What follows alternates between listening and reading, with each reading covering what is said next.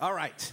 I appreciate what you guys have been studying the past few weeks.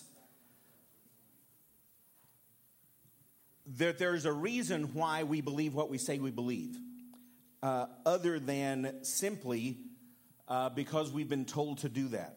I was a youth minister for 20 years, so I really feel extraordinarily comfortable being in this room. Normally, I just speak to adults now, which makes me very nervous because they listen. And 20 years taught me to be very comfortable with people not necessarily paying close attention.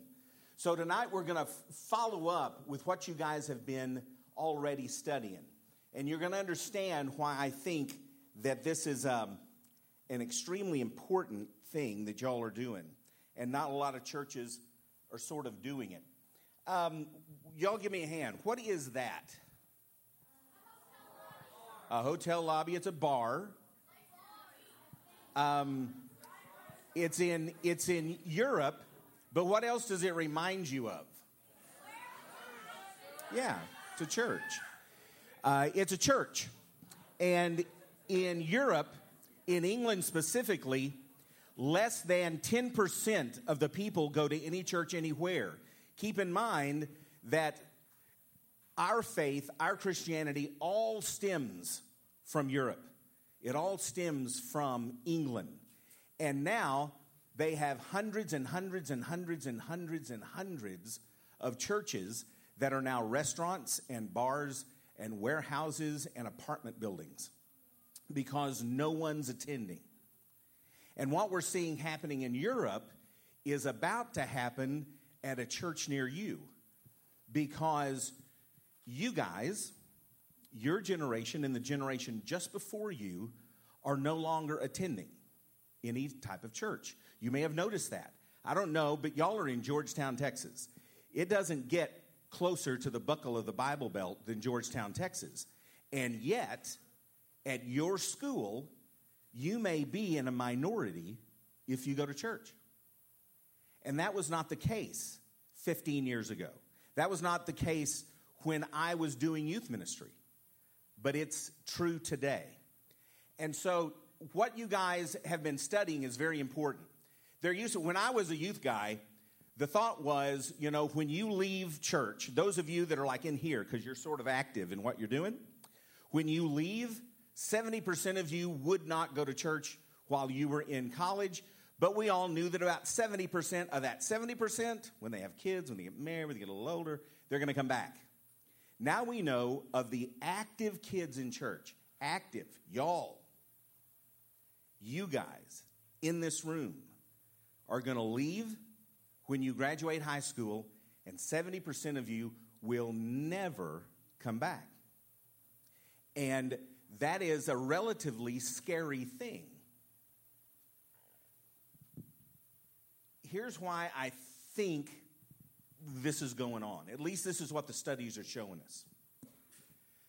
Zacchaeus, what was Zacchaeus? He was a wee little man. We know that.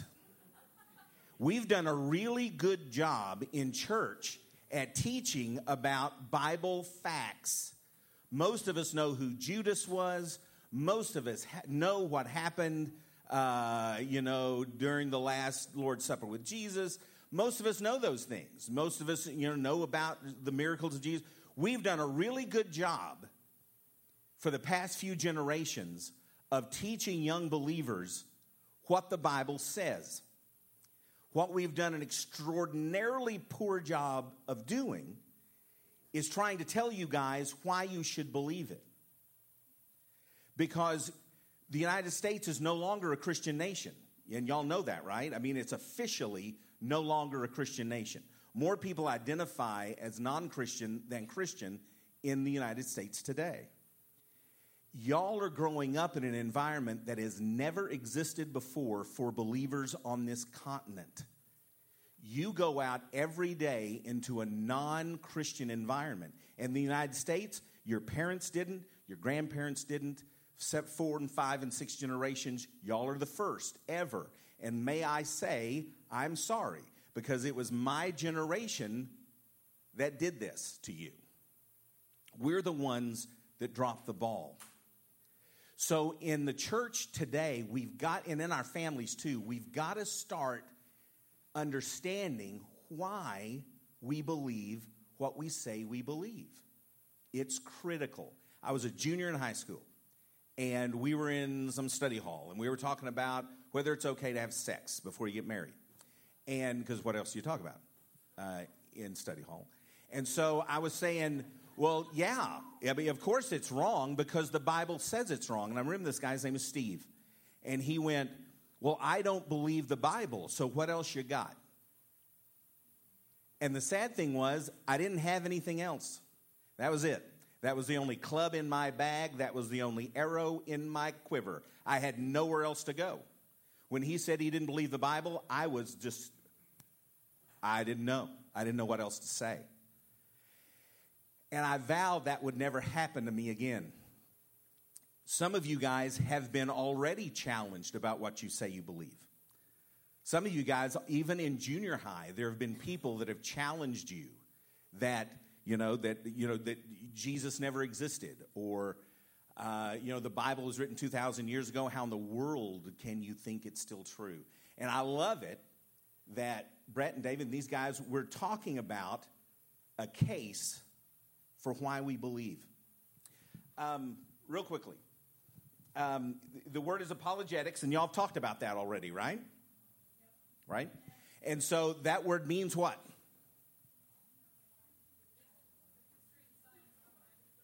Yeah, the history or science behind, basically reasons. Apologetics is really a defense of the faith. It's not going out and sharing your faith. Jesus loves you and has a wonderful plan for your life. Apologetics is a defense of the faith. And this goes back, like a couple of thousand years. Peter said this in 1 Peter 3:15. In your hearts, revere Christ as Lord, always being prepared to give an answer to everyone who asks you to give a reason for the hope that you have. 2,000 years ago, the Apostle Peter knew that we needed to be able to give a defense for what we believe. There was the longest time, like when I grew up, that you didn't have to give a defense for what you believed. You just sort of believed it, and everyone believed it, and if you didn't believe it, you were a horrible person, and you just kind of went on down the road. But now there's a reason for us to defend what we believe. Every denomination in America is sucking wind. They are sinking like an iron ship. Baptist and Methodist and Church of Christ and Catholic, you name it, they're all losing numbers. The attendance is down. Baptisms are down. People professing their faith is down. Numbers are down in every denomination. I don't believe these guys are a Christian denomination, but there's one church that's not losing numbers. You know who it is? Who it? The Spaghetti Monster? No. It's not them. They're probably gaining. Westboro Baptist, bless them. Bless their little hearts. No, it's not them. It's Mormons. And as I told you, I'm not in the camp that Mormons are Christians in the sense that we believe biblical Christians. However, they're not losing numbers. Do you know why they're not losing numbers? Because from when they're little bitty, they're taught. Now, people are going to tell you that the prophet Joseph Smith did this or said this, and this is what you say. From the earliest times, they're not only taught what they believe, they're taught how and why to believe it, and how you can give a defense for what you say you believe. So when you get challenged, you don't just stare at them like a calf looks at a new gate. If someone said to you, well, which creation story do you believe in Genesis? Is it the one where men are created first and then man helps God name all the other animals? Or do you believe in the creation story that says man was created last, the crowning creation of God's creation? Which one? And most of us will look at them like you're looking at me. I had no idea there were two creation stories. We can get challenged on what we say we believe, and if we've never looked at it, if we've never considered it, we can just stare at people as though there is no answer to these things. Real quickly. most of you guys, if I said, why do you believe what you say you believe? Most of you would say, I believe it because it's in the what? It's in the Bible, which is why it's called God's Word and not God's pancreas, because that's how he speaks to us. It's his word. And so we say we believe what we say we believe because it's in the Bible. You know, God's word says it. But then we come to this, where I was stuck when I was a junior in high school. But why is it that you believe the Bible? And that's why most of us, this is the point where most of us get stuck. And I love it that you've been studying ways of understanding why you believe the Bible. Because if someone said, why do you believe the Bible? Because, and not the Quran. The Quran's a holy book. The Quran's considered the Word of God. What makes your Bible better than the Quran? What makes your Bible better than the Book of Mormon? What makes your Bible better than the writings of Confucius or the Hindu scriptures? What makes yours any different? Unless we are able to give some sort of an answer to that, the seed of doubt is planted in our minds, and you become part of that 70% to wave goodbye and never to be seen again, unless we try to understand why we believe the Bible to begin with. There's a difference between blind faith and a reasonable faith. If you believe, and I'm jumping out here, and I realize that I may hurt some people's feelings.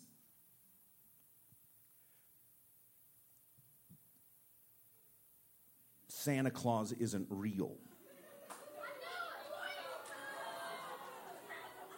Okay. And I know I risk this by telling you this. But I need to be, and I may be the one to have to break it to you, but Santa Claus is not real. Now, if you're sitting here and you do believe that Santa Claus is real, that would be a blind faith. There would be no reason to believe that. My nephew, Ryan, when he was little bitty, he was about 4 or 5 years old. They were in the frozen food at Kroger's or something, and he went up to my sister and he said, Mom, you're a Christian, right, so you can't lie. And she went, yeah. Okay, then is Santa Claus real?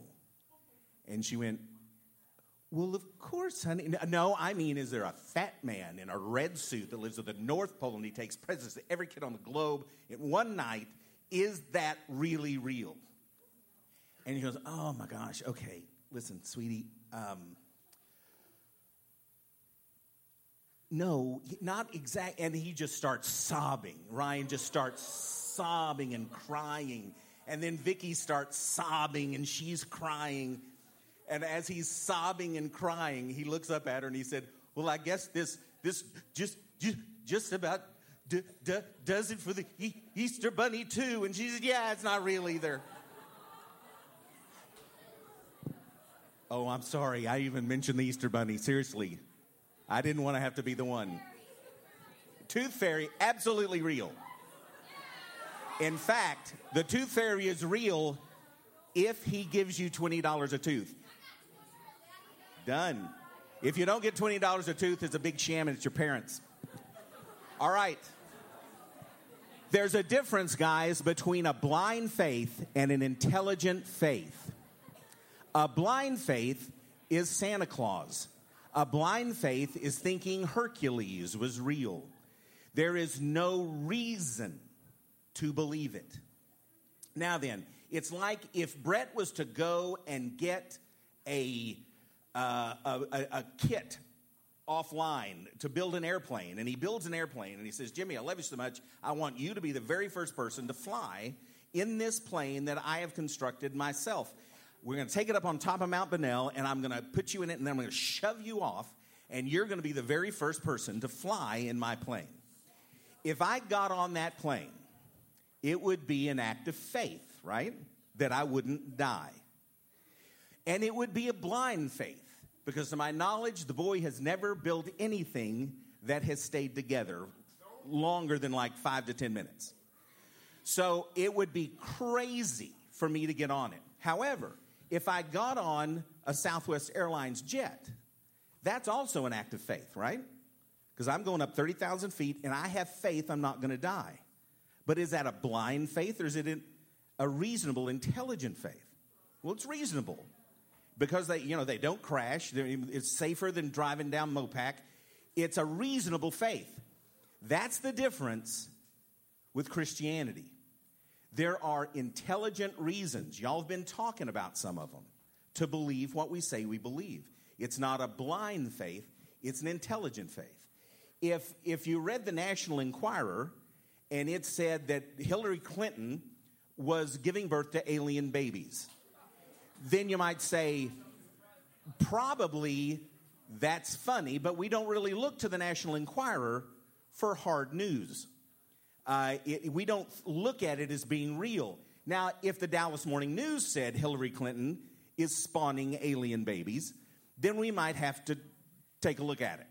Because the Dallas Morning News, they print the facts that they know them. They're attempting to be real, factually correct. The difference than, say, the writings of the Hindus, when they say, the world is perched upon the back of an elephant being spun by a purple monkey, no one thinks that this is factually true. It's parable for spiritual truths, but no one's even attesting that it's factually correct. But when the Bible says that Jesus walked into Capernaum, it's saying, no, there's a guy named Jesus, and he literally walked into the town of Capernaum. It's claiming to be factually correct. There's a difference between the Bible and many other religious books. Archaeology can prove that the Bible is accurate. Y'all probably already talked about. Have y'all talked about archaeology? It's where you dig stuff up. If the study of archaeology, guys, and we're talking in the history of digging stuff up, they have never dug up anything that has contradicted or disproven one thing in the Bible. Now, come on, guys, seriously. Every time the Bible has said a town was where it was supposed to be, when Paul said the magistrate from Rome came to visit him, you can look up in Roman historical documents, and that is the name of the Roman magistrate at the time Paul was in prison. It is factually accurate. The Bible has never, ever, ever shown not to be factually accurate. There was the longest time where academia, science, said that David never existed, that he was just a mythological figure in Israel's history, King David. And so they said, unless we can prove it, he didn't exist. And just about 15 years ago, they discovered all these artifacts that proved that David was an actual, real, live human being. They said that the Exodus never happened. It was mythology. And then they dug down years later, and they found a huge Jewish community in Egypt that dates back to the exact time of the Exodus. The Bible proves the Bible's accuracy. It doesn't mean it's true. It doesn't prove it's true, but it proves it's accurate. This is kind of where we are today. Smart, educated people don't believe in God. Dumb, uneducated people do believe in God. And y'all know that to be true. Everything that you see on television, no one makes fun of some candidates for their religious beliefs, but you take a Ben Carson or a Ted Cruz or a Mike Huckabee, and they're ridiculed for what they say they believe. Because if you're smart and educated, you're tolerant and you're open-minded, and you realize that God is just for those simple-minded people that want to cling to their guns and religion. And this paradigm has existed for a long, long time. There's a thing called the Jesus Seminar, and they're very famous. They're on the cover of Time magazine every time they go to the restroom. And they did a color-coded Bible that said, if it's in blue, then Jesus actually said it or did it. If it's in red, he maybe said it or did it. If it's in black, he absolutely did not say it or do it. And they concluded that 82% of the New Testament is just false. It's just made up. It's just a story. And that is the way that most people that don't believe view our beliefs. Is that we just believe it because we want there to be a daddy upstairs giving us a hug when we die. That we're just hanging on to it for some psychological reasons. Have y'all ever heard of the book Case for Christ by Lee Strobel? Anybody in here? It's a good one. It ought to be on your shelf. Dr. Habermas was interviewed by Strobel, and I had him for a doctoral seminar when I was in school. And he was talking. He has debated everybody. He's debated everybody. I mean, I don't know if you've ever heard of Richard Dawkins.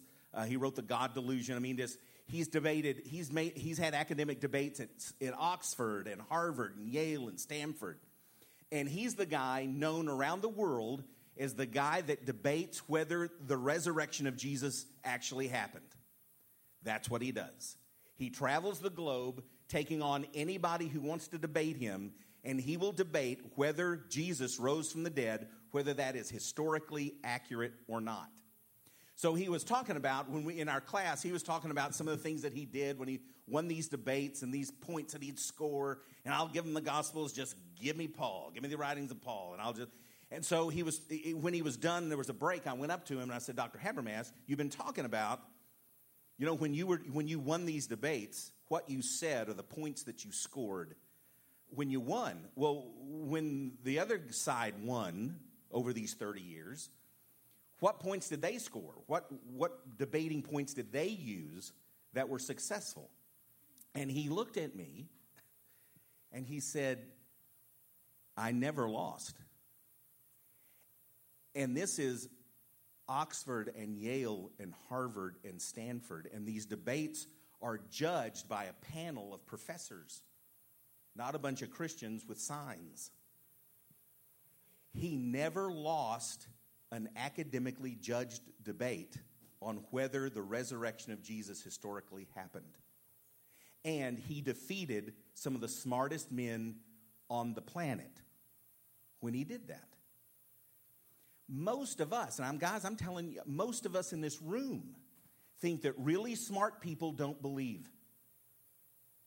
And then the rest of us, because of the way we were raised or whatever, we believe. But guys, we do not, when we claim Christianity, we're not on inferior intellectual ground. Real quickly, there's a guy by the name of Anthony Flew. And he was probably, for his generation, before Richard Dawkins, the most famous atheist in the world. And he would go around and he would debate whether God existed or not in the same academic debates. And Dr. Flew, at age 83, changed from being an atheist to said, I now believe in God. At age 83. One of the smartest guys in the world. And he said, the more we know about genetics, the more we know about DNA, the more you have to believe there is design. And if there's design, ergo, there has to be a designer. And he uses the example, and y'all probably heard it, but like me and my wife were walking down the beach, and there's a seaweed that just washes up on the sand, and it just randomly flops out in an H and an I. And I go, honey, would you look at that? That's seaweed. It just washed up and spelled hi. Take a picture. That's amazing. What are the odds? And then you just keep on walking, and then you see the seaweed that's just washed up on the beach, and it just randomly flops out in an H and an E and an L and an L and an O. And you go, good Lord, would you look at that? It just randomly spelled out hello. I mean, what are the odds of that? And you just keep on walking. And then you get a little further down the beach, and you see the seaweed that just washed up. And it just randomly spells out 77 years ago, our forefathers brought forth this continent, a new nation, conceived in liberty and dedicated to the proposition all men are created equal. You go, honey, would you look at that? I mean, what are the odds? And there comes a point in time when you have to say, it takes more faith to believe that washed up and spelled that out by accident than someone took the seaweed and spelled it out. There comes a point in time where it takes more faith to believe that all this happened by accident than if it was designed by God. And that was where Anthony Flew came to. I don't know if y'all remember this movie, The Da Vinci Code. It's pretty old. Have y'all seen it? Any of you? Great movie. I mean, anything Dan Brown writes, great book, great movie. Really horrible history. Just to catch you up, and this is gonna be really tedious, but hang with me because I have no watch. I'll be done in just a second. In the Da Vinci Code, it basically says that Jesus didn't die on the cross; he swooned. And they took him down off the cross, not dead. He was just mostly dead. Princess Bride, greatest movie ever. And so they brought him back to life, and then he married Mary Magdalene that he'd been having a sexual affair with this entire time to start with. And their children became the royalty of Spain. I mean, who doesn't know that? So that's sort of the theory behind it. And in it, they said Jesus never claimed to be God. Jesus never claimed to be God. Y'all are going to hear that. If you haven't heard it in your school, you're going to hear it when you get to college. Jesus never claimed to be God. He would turn over in his grave if he thought people considered him to be God. It was not till 200 years later, when the church was trying to hang on to its power and its money, that they concocted this story that Jesus was God. The disciples never thought he was God. They never taught he was God. He never claimed to be God. All that was added 200 years later. And they tell this story as though anyone with a brain knows this. Not the stupid Christians that sing the songs in the big buildings, but I mean people who really know history know that Jesus never claimed to be God. Okay, this is what is going to give you a headache, but please hang with me 2 minutes, I promise. 1 Corinthians 15:3. Paul says, what I received, I passed on to you as of first importance, that Christ died for our sins, that he was buried, he was raised on the third day, and he appeared to Cephas and to 500 people. They're all still alive. Go ask them if you want to. So what Paul says is, what I received, I passed on to you. And what he received was, that Christ died, he was buried, that he was raised on the third day, and then he rose. So that's what Paul received. Now, this is where it gets really bizarre. Hang with me. When did he receive it? The road to Damascus was like a year after Christ died. And then after the road to Damascus, you will get Theologian of the Week if anybody knows where Paul went after the road to Damascus. Anybody? He went to the Arabian desert for 3 years. And after that, he goes to Jerusalem and he meets with the council, and that's where Barnabas defends him and blah, blah, blah, blah, blah. And here you go. And you get the writing of the New Testament. So, when did Paul receive this? Either during that 3 years in the Arabian desert where he communed with Jesus. So that would be 1 year after Christ died, 3 years, so 4 years. And then he went to Jerusalem. He could have received it when he got to Jerusalem. That's what they were teaching there. He would dispute that, but he could have received it then.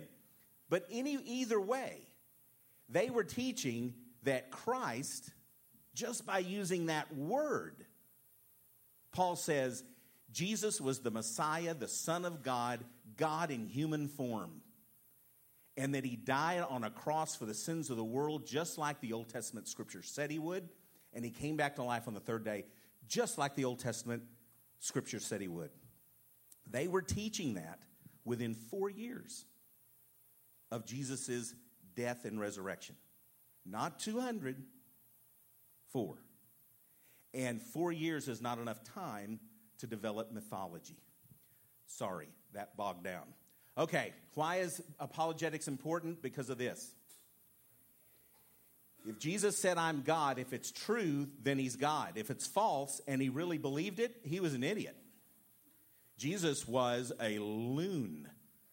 He was like, someone in downtown Austin that wears bikini bottoms and rides a bike and claims to be God. If he really thought he was God, he was a lunatic. Or if he was not sincere, if he lied about being God and he knew that he wasn't God, but he said he was, knowing full well he wasn't. Do you know how many millions of people have been butchered for this man? That would make Jesus the evilest person that ever lived. He would make Mr. Rogers look like Hitler. He would have been incredibly evil. If the Bible is true, then he's either God, a lunatic, or he's a liar. I love this quote from C.S. Lewis. He said, Christianity, if false, is of no importance. If it's true, it's of infinite importance. The only thing it cannot be is moderately important. If the Bible is true, it makes a difference to every human alive. If it's not true, eat, drink, and be merry. You're never going to argue anybody into heaven. So when we talk about defending our faith, you never argue about it. It just simply doesn't work that way. We're going to love people into heaven, but we're never going to win an argument about it. The Word of God, the Bible says that the Word of God is alive and it's active and it's sharper than any two-edged sword. That it's as true today as it was 2,000 years ago. Some of you may know that I was a youth minister for 20 years, and I was Brett's youth minister. And so in 1992, you've probably read about the Soviet Union. When the Soviet Union fell, it fell in January of 1992. In June of that year, we were allowed to be the very first Christian youth group into the former Soviet Union. And Brett was on that trip with me. And we were taking Bibles, and this is the first time. It's crazy. Think of North Korea today. That's what the Soviet Union was back in the day during like the Cold War. And so as I went up and all the kids were there with their luggage and all that stuff, there were these three they still had on Soviet uniforms with their Soviet machine guns over their shoulders. And I had the little piece of paper saying, we're here, we're the guests of this church. And they looked at it and they conferred with each other. And then they come back and this young soldier looks at me and he said, "You have Bibles?" And inside I'm going, crap. I thought it was okay. Now I'm going to go to a gulag. They're not going to see me for 30, 40 years. I said, okay, all right. Say yes. Yeah, we have Bibles. He said, how many? 3,000, 4,000, give or take. And they confer together again. And they turned back around and they looked at me. And these three Soviet soldiers, the Soviet soldier said, "You give us 3?" Hold that thought. I ran in the back, ripped open one of the bags, got out an armful, came over, put them on, and he just waved us through. And as we went through, I got the kids together. I said, yeah, shut up, turn around. Brett, you especially, shut up, look. And we turned around and we looked, and there were these Soviet soldiers standing there reading the New Testament. And that night, I think all of us maybe understood the importance of what we had just seen. That maybe this was the very first time these young men had ever read that God so loved the world that he gave his only begotten Son. Guys, understanding why we believe the Bible is so critical because the Bible is true, and it is alive, and it is the word of truth, and it's the source of life. And if we really believe what we say we believe, then people have to know that. And even though they're going to challenge us, we've got to be prepared to give a defense for the hope that's in us. You guys pray with me. Father, I want to thank you for every person in this room.